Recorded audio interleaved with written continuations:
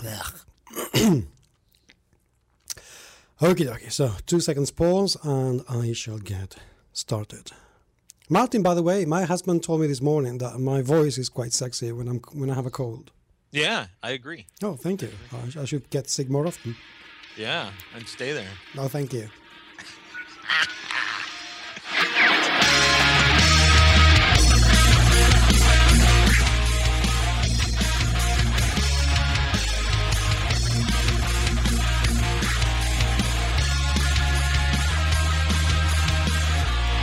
Hello, friends, and welcome back. Welcome to the GMS Magazine podcast, the RPG Room, the podcast in which I'm not going to tell you what we do because it's so self-explanatory that I think I've said it enough times, although probably in the future I will say it again. I am Paco Garcia, your apparently sexy-sounding host.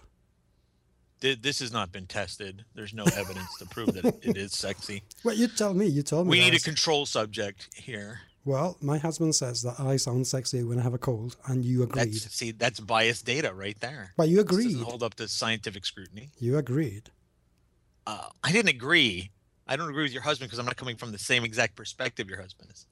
I'm just saying, yeah, I prefer your voice when you're sick too. Well, there you go. That means I sound sexier and you're moist. I think it's awkward. Yeah, it does sound moist. I appreciate that it sounds moist. I think it sounds really awkward for me to tell you that your voice is sexy. Why? You're such a repressed person. I'm not repressed. I keep my flavors separated. I keep my ingredients on the plate. When I'm eating my meal, I keep everything separated. I eat my mashed potatoes before I eat my steak. You don't mix everything? I'm one of those kind of people, so I do the same thing in the real world. You don't know how little of my life people see online. I keep my online persona and the podcast persona and my real life persona very different and separated. Interesting. Yeah. You're a very compartmentalized sort of person. I am, because I just think it's uncomfortable, some of the things that people choose to bring to the public light. Okay. That's really light, the word I wanted to use here. Bring it to the public arena. I think the things that people talk about and divulge are awkward at times. Yeah, but I like that because I'm a psychotherapist, so that makes you're a me... psychotherapist because you want to see what makes people tick. Yeah, exactly. I like that. I do enjoy it. Talking about what make people tick, we're going to be talking today, and that's nothing to do with what make people tick, but nevertheless, today we're going to be talking about something that you brought up about 5 minutes ago, and I absolutely loved the idea. We're going to be talking about orphan characters, but we don't mean archetypes. Yeah, we don't mean that they don't have parents. I mean, they may not have parents, but they may or may not have parents. That's irrelevant to what the orphan means in the context of storytelling. If you're choosing to write or play, and we're going to talk about it in role-playing context, if you're role-playing an orphan character, you're role-playing somebody that is divorced of past relationships or relationships relevant to the game you're playing. And it's such a cliched trope that I don't think that modern gamers are much better at this, but I think people that have been playing traditional role-playing games like D&D, Savage World, Shadowrun, all those kind of things, Vampire, they tend to make characters who are orphans because it's easier for them. Because if they want to change their character in any way, it doesn't impact anybody else. And they could say, oh, you know what? I was going to be 14, but my character is now 24. Well, if your character has a relationship with anybody else at the table or more than one person at the table, you are now impacting all of their characters because of how they know you and in what context they know you. Absolutely. But I think for me, it's quite important to have some sort of past relationship, at least 2 or 3 of them when I create a character, because relationships shape the way we are. I mean, it's not the only thing that shapes us as human beings or as any other being for that matter, because we are relational beings, creatures. You know, right. we need relationships. Otherwise, we cannot really exist. Or definitely, we cannot exist healthily. So for me to have, so you are a character who, you're a barbarian who's going out there into adventuring, trying to find goblins to kill. Why? Right. Yeah, that sounds right. very And we've barbarian. covered this topic twice before in that regard. right? When we talked to Janelle, that's the entire point of the central casting books was to give some depth to characters before they showed up for their first session. And we talked about this in the mental health episode, the kind of people who turn to gaming for, I don't want to say closure, but some sort of connectivity to the world around them without connecting fully, without making that commitment. If you look at somebody like James Bond, who's James Bond's a douchebag character. If you analyze James Bond, he's a dick. Yes. And if you think that he's a hero, then you're obsessed with the idea of the guy that doesn't have a past, doesn't have any connections that he's to worry about, and do whatever the fuck he wants. And it's that doing whatever you want mentality that really drives the Orphan character, because you want to be able to be in a situation where you do things without consequences. And that's the most appetizing and delicious part of role-playing games when you're 14, right? But when you're an adult and you still are playing role-playing games because you want to be able to do whatever you want, then why are you turning to role-playing games for that? What is it that you're missing that you want to be able to play a character that can kill outright without repercussions? Oh, I think it's just a matter of childishness. I think, though, the character of James Bond is a good example, although I have to say also in the last movie, the last two movies, in fact, they did try to address that a little bit. When they did, what was the previous movie? Not Spectre, the one before that. Quantum of Solace? No, that was the second. Oh, the other one's Skyfire? Skyfall. Skyfall? That thing was absolute garbage, but go on. Well, you say that was garbage, but that was the only movie that's ever gone into James Bond's past. Right. No, and that part of it was okay, yes. But the way it ended and the villain was just, I don't know. The villain could have been so much better. Oh, well, everything about that movie could have been a lot better, even though I think Javier Bardem did a very good job in there. I like him, but but the character itself, not the acting. The acting was very good, and I think Javier Bardem did what he could with it. But I think the character could have been much better developed. But I think that they did show that he had a couple of things about James Bond that were a genuine surprise for some people and made some people feel uncomfortable, like when James suggested that he has had some sexual encounters with other men. Right. When he was being held captive. And also they tried to go into his past a little bit, as they hint there is a past in there, but it is quite murky, and therefore James doesn't really want to go into it, so he's actually running away from that past. Right. So they're saying, yes, there were some relationships, there was a past, there was a reason why he's the man he is today, but we don't want to tell you about it. And there's something interesting about that. You can have James Bond's past and not become James Bond the character. Absolutely. You can come from an orphan background and then be obsessed with trying to make your own family or trying to build new relationships. And when Carl Jung talks about the orphan archetype, when he breaks down the 12 common archetypes, he reveals that the orphan is obsessed with trying to fit in, right? Mm-hmm. But that's not the way the orphan is written in modern fiction, or how we play the orphan when we sit down and we play role-playing game. And inevitably somebody at the table wants to be that guy, right? The mysterious stranger from outside the context of the story or the world who doesn't fit in and doesn't have any relationships. Somebody at the table always wants to play that guy. Yes. And I think if you want to be that guy, you still need to define at least one relationship at the table in order to justify being there. Well, and to define, why do you want to be so mysterious? What happened in the past that makes you want to be this mysterious? Do you just want to be mysterious because you think that's being cool? Yeah, I think at some level it feeds the ego, but I think at the other level it gives me all the ingredients I need to play the character that has no consequences when he does things or she does things. Yeah, which is bollocks. I think that is complete another bollocks. I just don't get it.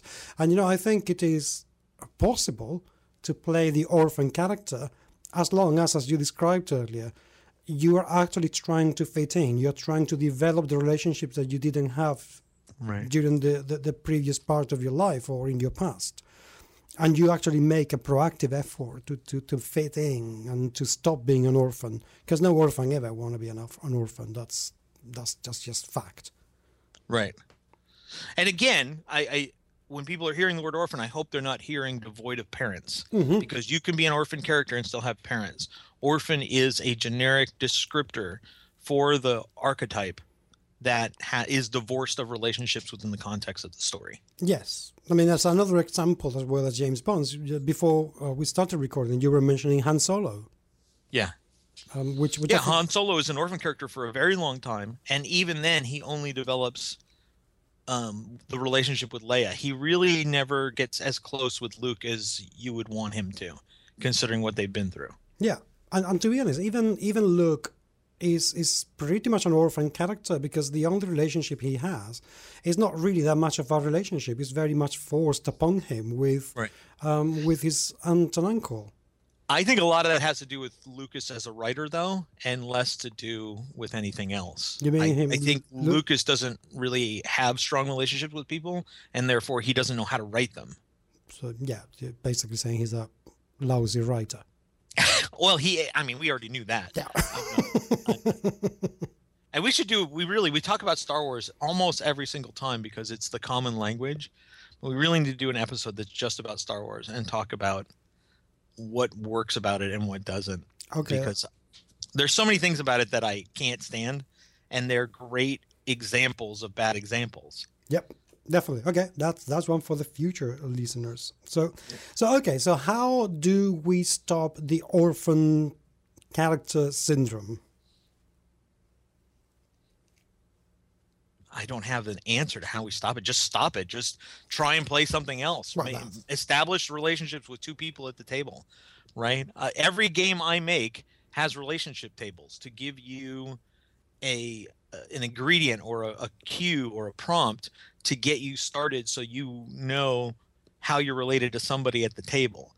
And you can pull any of those charts out of any one of my protocols and just use it in the game you're playing, and force everybody to establish at least one relationship with somebody else. And that's what I do in all of my games. I'm going to go even further than that. I'm going to say you have to write your background, your character background. And if that character background, and it only has to be maybe, 100 words. It doesn't have to be very long. But if that character background doesn't name or mentions at least 3 people or creatures that you were close to before you start playing your character is incomplete. It's not wrong, it's just incomplete. I'm not trying to tell people how to play their games, but I'm trying to tell people that your character is incomplete. I'm a huge fan, if you're going to sit down and play a campaign, of the first session being character creation. Mm-hmm. If you're just playing a one-shot, that doesn't make any sense whatsoever. But if you're going to play a campaign, at least maybe the first half of the session needs to be character creation, so everybody has input as to what's going on. And if your GM is flexible enough, they can say, hey, what if we start here? What if we are all meeting here? What if we play a couple of scenes of where we were a year before today? That kind of thing. There's all the kinds of ground things that you can be doing. We could talk all day long about the options of how to do your first session so that everybody has some impact or some weight to what you're doing. There's the place for you to develop those relationships, right? There's the place for you to make sure your character isn't an orphan and is grounded to what is going on. Yes. And also borrow from other games, even if you're playing D&D, pardon me, for example, to have the pillar of sanity and pillar of stability traits from Trail of Cthulhu. Sure. It's a great thing to have. Right. You have somebody or something, but especially somebody who grounds you so much, who really keeps you sane and stable and in check. Right. That it's somebody that you can think about when you are under duress. So right. even in a game like D&D. I mean, I would love the idea of saying, right, I'm facing this mega foe. I have 3 hit points left. You know, I think I don't want to die because I have, my, I don't know, disabled grandmother who needs me back in the village. And that gives me a bit of strength to actually, gain advantage. Right. You know, that sort of thing. I think that gives so much richness and depth to characters. It's great. So those are anchors in game design. Those are anchors, Yeah. and it's a kind of a modern idea. And one of the things that the indie movement did was to create these anchors that are essentially different ways of doing hit points. So your grandmother becomes a hit point, so to speak, in a horrible way of speaking, because your relationship with her affects your ability to affects your resources within a game, right? Mm-hmm. So that is actually a great way of doing it, that everybody has that kind of anchor or battery, if you will, of in their reservoir that at a certain point they have to dip into it in order to keep going in the game. And if something bad happens as a result, your relationship with your grandmother is severed, right? There has to be consequences for using that. Does that make sense? Yes, it does. It does make sense. Although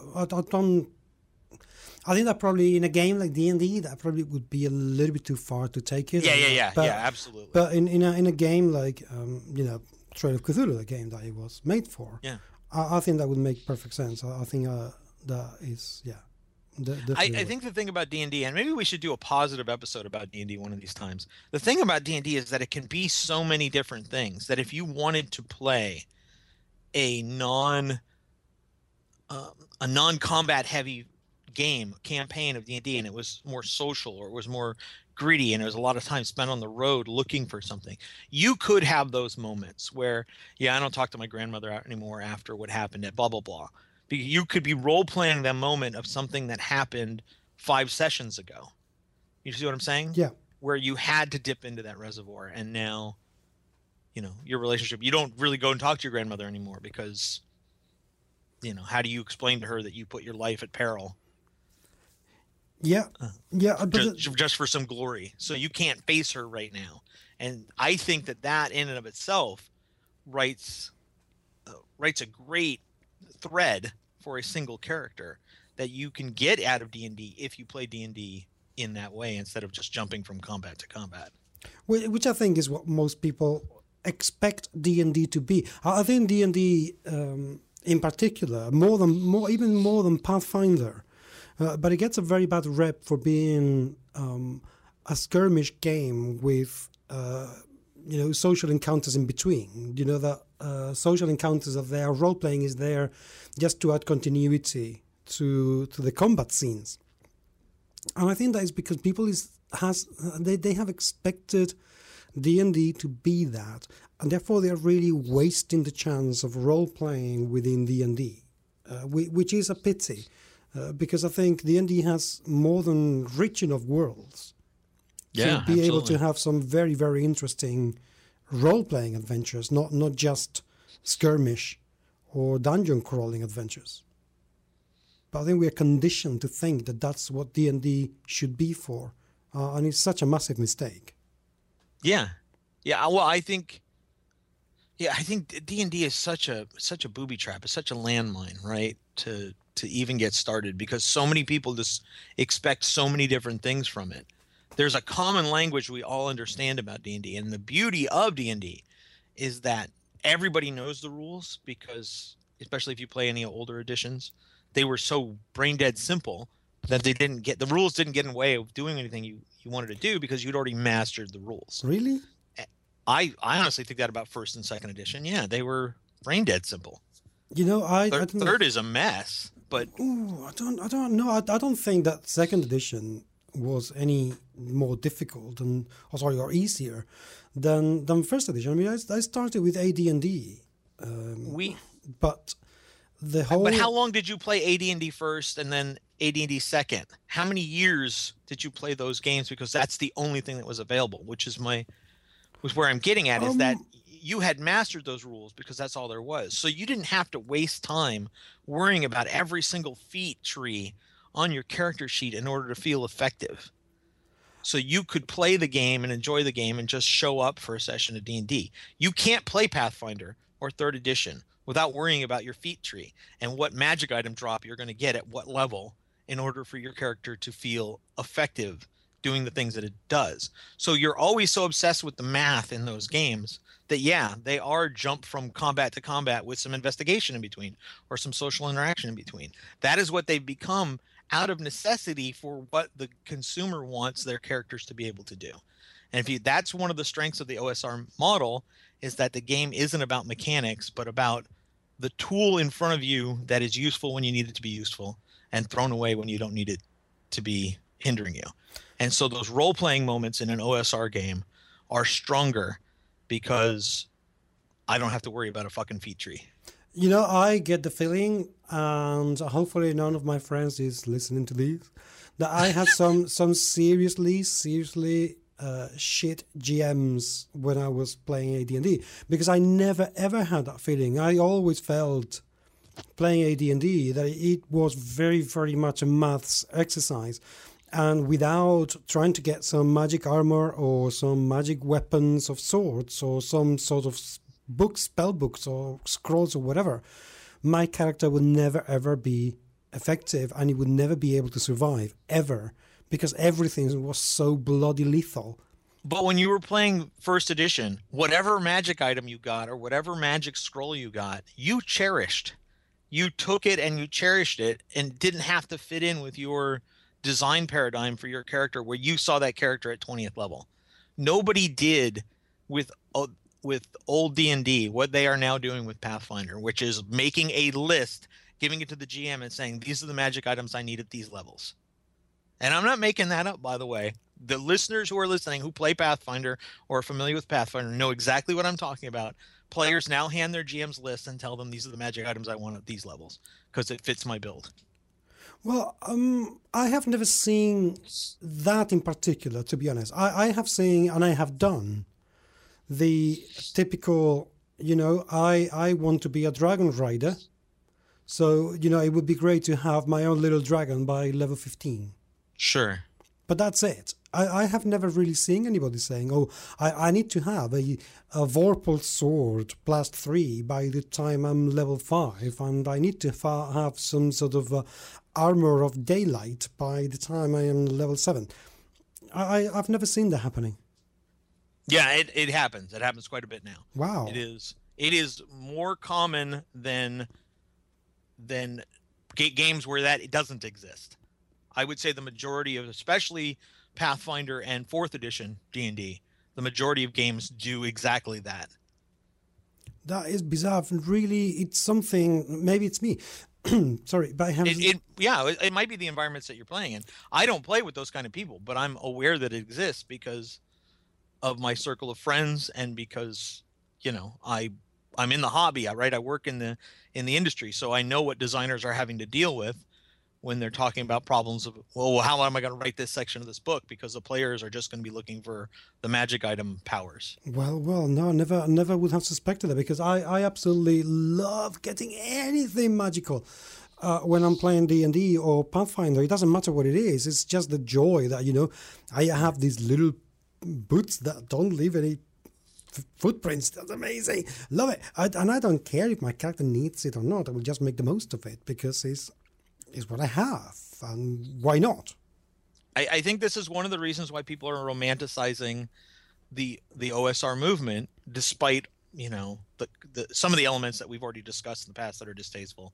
The people that romanticize the OSR movement are romanticizing the way that we gamed back then more than the games themselves. They're romanticizing the idea that, oh, you just found a scroll of web. Holy crap, I only have 3 spells in my spell book. I'm taking that son of a bitch. It's going in my book. Yeah. Web may not be my favorite spell, but it's going in my book now because it's another option available to my wizard. Absolutely. Which I didn't have before. A +1 dagger? Holy shit. Give that to the thief. He's got nothing. Yeah. So I think that kind of gaming has its place simply because it was the thrill, the surprise of something simple sort of energizing your character and energizing your interest in your character. And you see, I just cannot imagine playing any other way. Can you imagine a Pathfinder game where somebody gets handed a +1 dagger at 3rd level when they're expecting a +2 frosting axe, right? Frosting returning axe at 3rd level?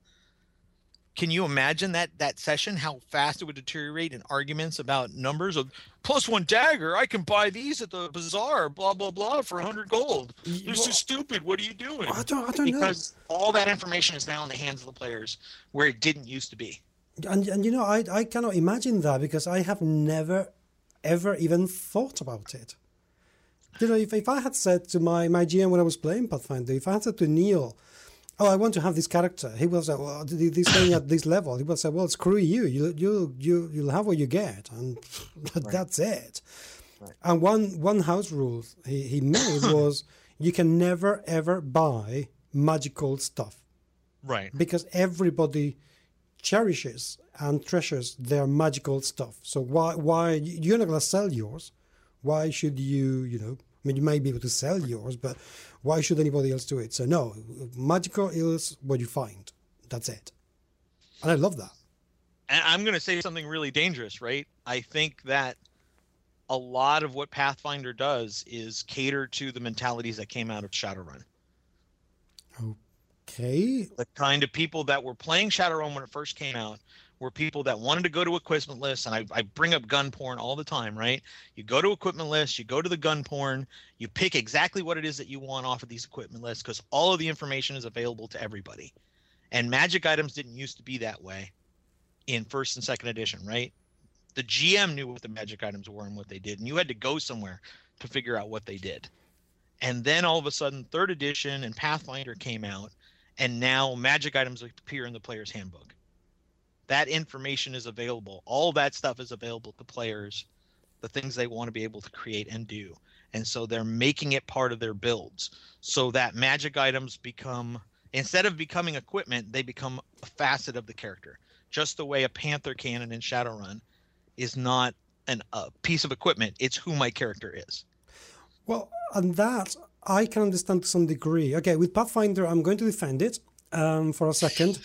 I'm not attacking it. I'm merely no, I understand. I'm observing, right? I'm giving you I don't want to say scholarly, but I'm giving you an in-depth analysis of what I consider the changes going on in the fantasy milieu. Yeah, no, I know. Because of 3rd and 3.5 in Pathfinder. I know, but I need to defend the reason why it happens, and is that because it's just one book. So when you're buying the Pathfinder book, you get everything in there, both for players and the GM. Right. Whereas in D&D, that's different because you still have 3 books. Right. So, okay, although in 5th edition, the player's handbook is theoretically all you need to play. So they need to include enough. So that would explain why they have to include some magical items. But with Pathfinder, I find it normal. I think it's just naughty that people read the whole thing if they are not going to direct the game. That's just ridiculous. However, and to actually defend people who want to get some magical items, I think that's not a bad idea to have as a quest. You know, I want to own this high-level magical item because it's my quest, because, I don't know, this is where we stop being orphans. You know, I think a character can be an orphan for not having a relationship with another character, but what about having a relationship with, for example, an heirloom that has been lost? Right. So maybe that's your relationship, you know, this sword that my father lost after the battle of blah, blah, blah, and now I want to recover it. And that's my quest. That's why I want to have this sword by level 15, for example, whatever. And so imagine a campaign. Imagine a GM sits down and writes a campaign, and he makes one character 10% more important to the story than anybody else. And it's your character in this instance, Paco. And you want to go find that sword. And the very first session is you at the tavern as a PC trying to hire people to go on this quest. And now your relationships to all these people is defined by the money you're going to pay them when that sword is retrieved. Okay. Imagine that campaign for a moment. How different it is from what people are used to, because now the PC is the wizard with the map at the tavern, sending people on a quest. But secondly, that now all of your relationships are defined immediately as soon as the game starts by the fact that they all want the same thing. Well, I think actually that would be quite helpful. I like that I do too. idea. I'm just asking you to imagine that. I thought it was a good idea. Yes. But, we're going to talk about cliches eventually on the show. This is an example of breaking a cliche, right? Mm-hmm. But still playing D&D the way everybody's used to playing it. The only change is that Paco's character is just a little bit more important because he needs to stay alive to get that sword. Yes. And can you imagine if that later on, it so happened that the sword, it actually doesn't exist anymore? Right. What happens to that relationship? I mean, what was changed from that moment when they are hired to the moment when they discover that the sword doesn't exist anymore? Does the group split and go away, or have they found some sort of common ground to continue the adventure, or is there something else that they want to pursue? What happens then when that character loses importance? Right. Wow, that could be, and that's a great session right there too. Yeah, that would be a great campaign. Yeah. See, we should be writing campaigns for people on the show. Yeah, Except we're just making this up out of our asses, so I don't know how good these would be in implementation. Well, I can bring you a tool within 2 seconds. I just can go and get it. That within 5 minutes would give us the most amazing plots you can imagine. All right. Shall we do that as an experiment?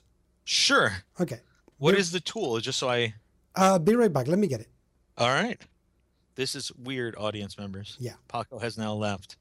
I am sitting here alone. Well, I was going to pause it and then go, but if you want to... but I think it's funnier if I just ramble. Oh, okay. Rumble. I'll be right back. I'm checking out stickers now on Facebook because I'm tired of the monkey scratching his ear with a banana. What's that, Paco? You don't know what stickers I'm talking about? Well, that's because you're using the old edition of stickers. You're still using 3.0.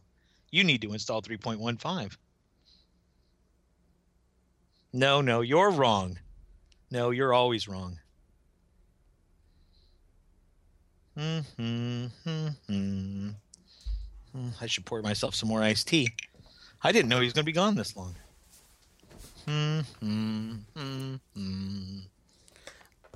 Okay, I'm back. It'll be fun for you to listen to what I said when you're going through and doing the editing. Oh, well, yes. That means I have to listen to it because normally, unless there's something that happened during the episode, I don't listen to it while I'm doing the editing. Yeah. I just go for it. Anyway, these things... If you leave it the way it is, we're going to lose listeners. If we keep losing listeners at this rate, well, I don't know. Well, we probably don't have any more listeners by now, but that's fine. Yeah. I don't care. We still have Gareth and Leonard. We'll never lose them. That's true. Okay. Oh, and Carissa Dapp. She's wonderful. I like her so much. I like Carissa too. I didn't know she listened to the show. Yeah, me neither. But I think she's such an amazing human being. I like her. Right. Yeah, okay. She's a friend of mine. I met her through the $1 Kickstarter I did, and we became friends after that. Oh, that's so sweet. Okay, so the tool I'm going to use called StoryForge. This is something that came out in Kickstarter. StoryForge cards? Yes. Oh. In 2012. Okay. And I have always found it's a great way of, starting adventures. There are lots of, there's little...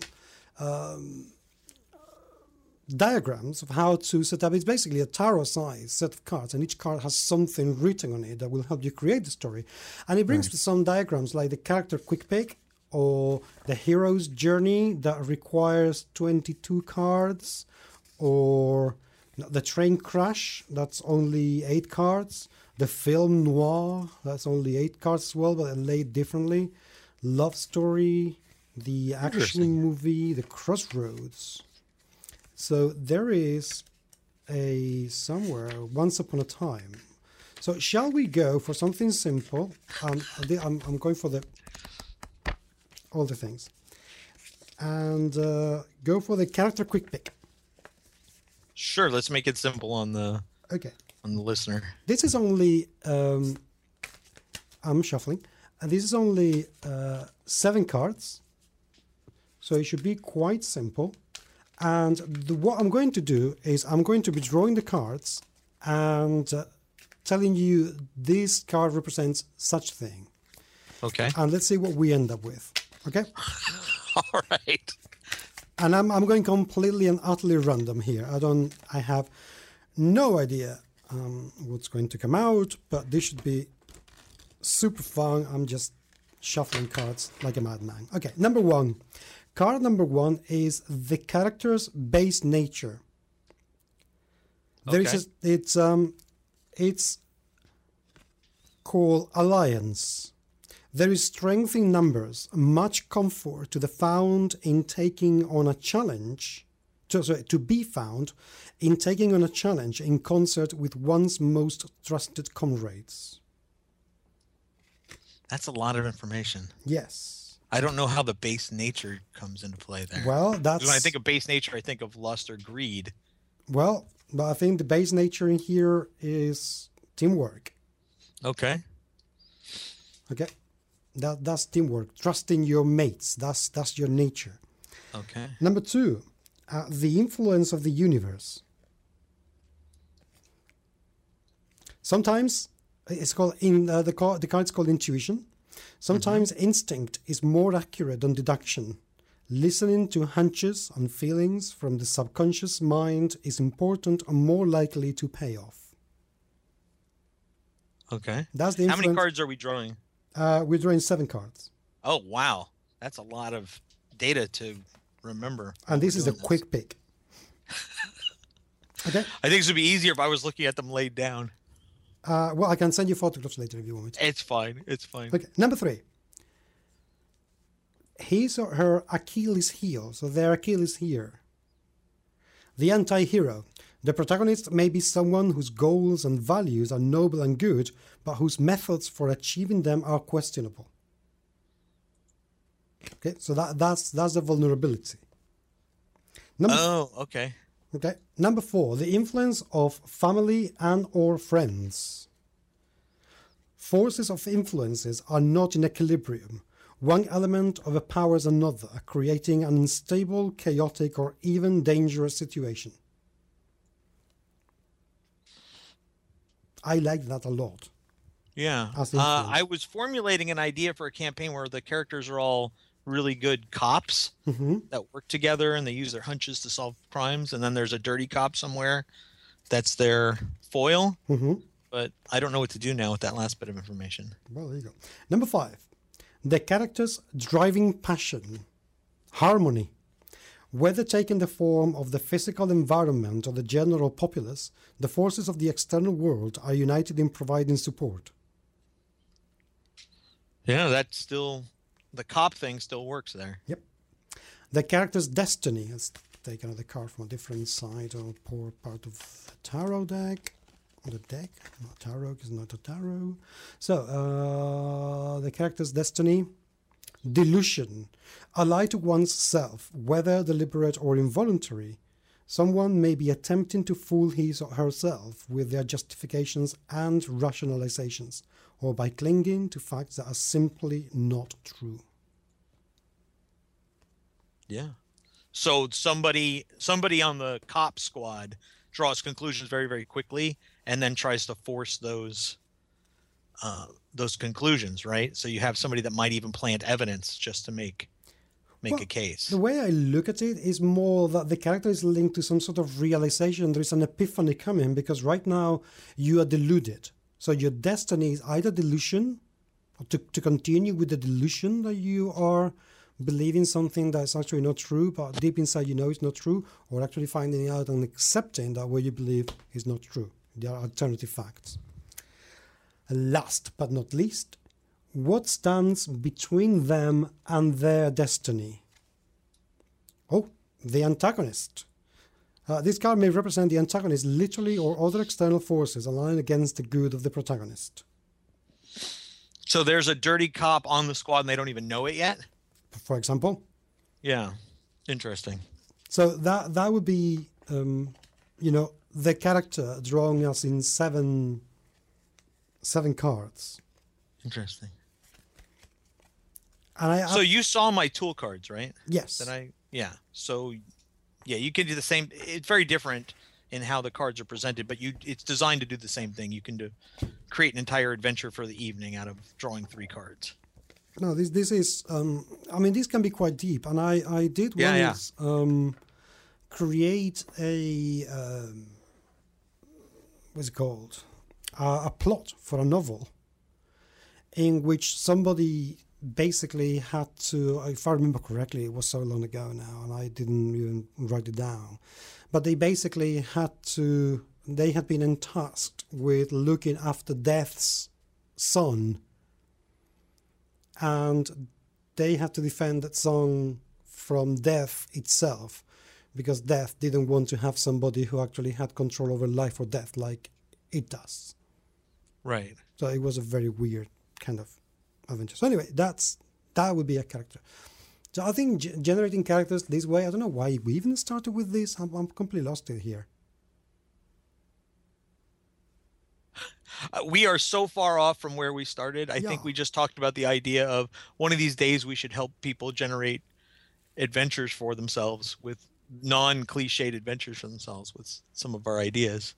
And then you said, oh, I've got the perfect deck for that. Yes, and I do. Look at that. I've proven it. But in seriousness, I think that getting out of your comfort zone and finding some sort of randomizing way of getting adventures or designing characters or whatever, it's a fantastic way of adding depth to a game that you wouldn't expect to have, like, you know, we were saying D&D or Pathfinder.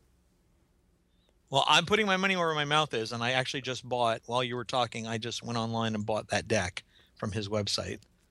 Still on sale? Yeah, you can buy it through his website. They're $25. Interesting. Yeah. Interesting. I mean, well, I don't know how, that's with shipping. I don't know how much they are in Europe, but that's how much they are in the States. Well, I have no idea, because I got it in Kickstarter when it first came out. And I have never heard anything else from the company, so I didn't know if they were even alive. Yeah, yeah. The website is all QuickTime and hard to navigate, but it was there, and I didn't even bother looking at the cards. I'm buying it on your recommendation. Well, I hope that you enjoy them. I think they're worth having. So we'll see. There, listeners, there will be a link in the show notes, just in case that you want to get it as well. And if the Storyforge people are listening, you're welcome. Yeah. If anybody is still listening, which I think we've lost everybody, because this is the worst tangent we've ever done. Heavens, we are getting very good at doing things very bad, aren't we? Yeah. I do have a confession to make, that I wanted to talk about as our ending. So maybe we'll sign off as soon as I'm done. I bought the new Blood Bowl. Okay, that's not. I don't know if you play Blood Bowl or not. It's my second favorite board game of all time. Well, I have an issue with Blood Bowl, and it's the players. Yeah. I've only played Blood Bowl once, and the complete and utter asshole I played with, a very, very experienced player, relished the chance of beating me down to a pulp because I had no idea what I was doing or how to play the game. It was like playing chess with that master, and have that person gorging in the fact that, oh, look, I have won you because you are shit, because you've never played. And that put me off. Isn't that all Games Workshop players? I don't want to say all. There's nobody left that we haven't attacked on the show, so let's go after Games Workshop players now. Well, I've encountered those players too, but I don't know that that's the majority of Blood Bowl. Well, that's the Blood Bowl players I've found, so I'm not going to say it's all of them. Right. But the one we have found, I mean, to be honest, it doesn't really matter if we say that all of them or not, because at some point, some plonker is going to misinterpret whatever we say anyhow and take offense, and then the offense will extrapolate and, go on to everybody, and we will become assholes because we said something that they didn't understand. You bastard. How dare you? So I've been playing Blood Bowl since, I want to say, 93. I mean, I love it that much. I've been playing since 2nd edition, and the edition that is out now really isn't that different from the 3rd edition. They just cleaned up the rules a little bit, and they added a bunch of stuff in the box you don't need. But I went crazy, and because Games Workshop only has the Skaven out right now that you can buy, and it's $65 for plastic. Ouch. I went and bought some third-party miniatures, and I went overboard, and I spent way too much money. But I like Blood Bowl so much, I will set it up and I will play against myself. Wow. Yeah, that's how much I like Blood Bowl. You're really sad. I am sad. I don't think that is news. So anyway, what's this got to do with anything? I just wanted that confession out there, and I thought that would be a great way to end one of our worst sessions ever. Okay.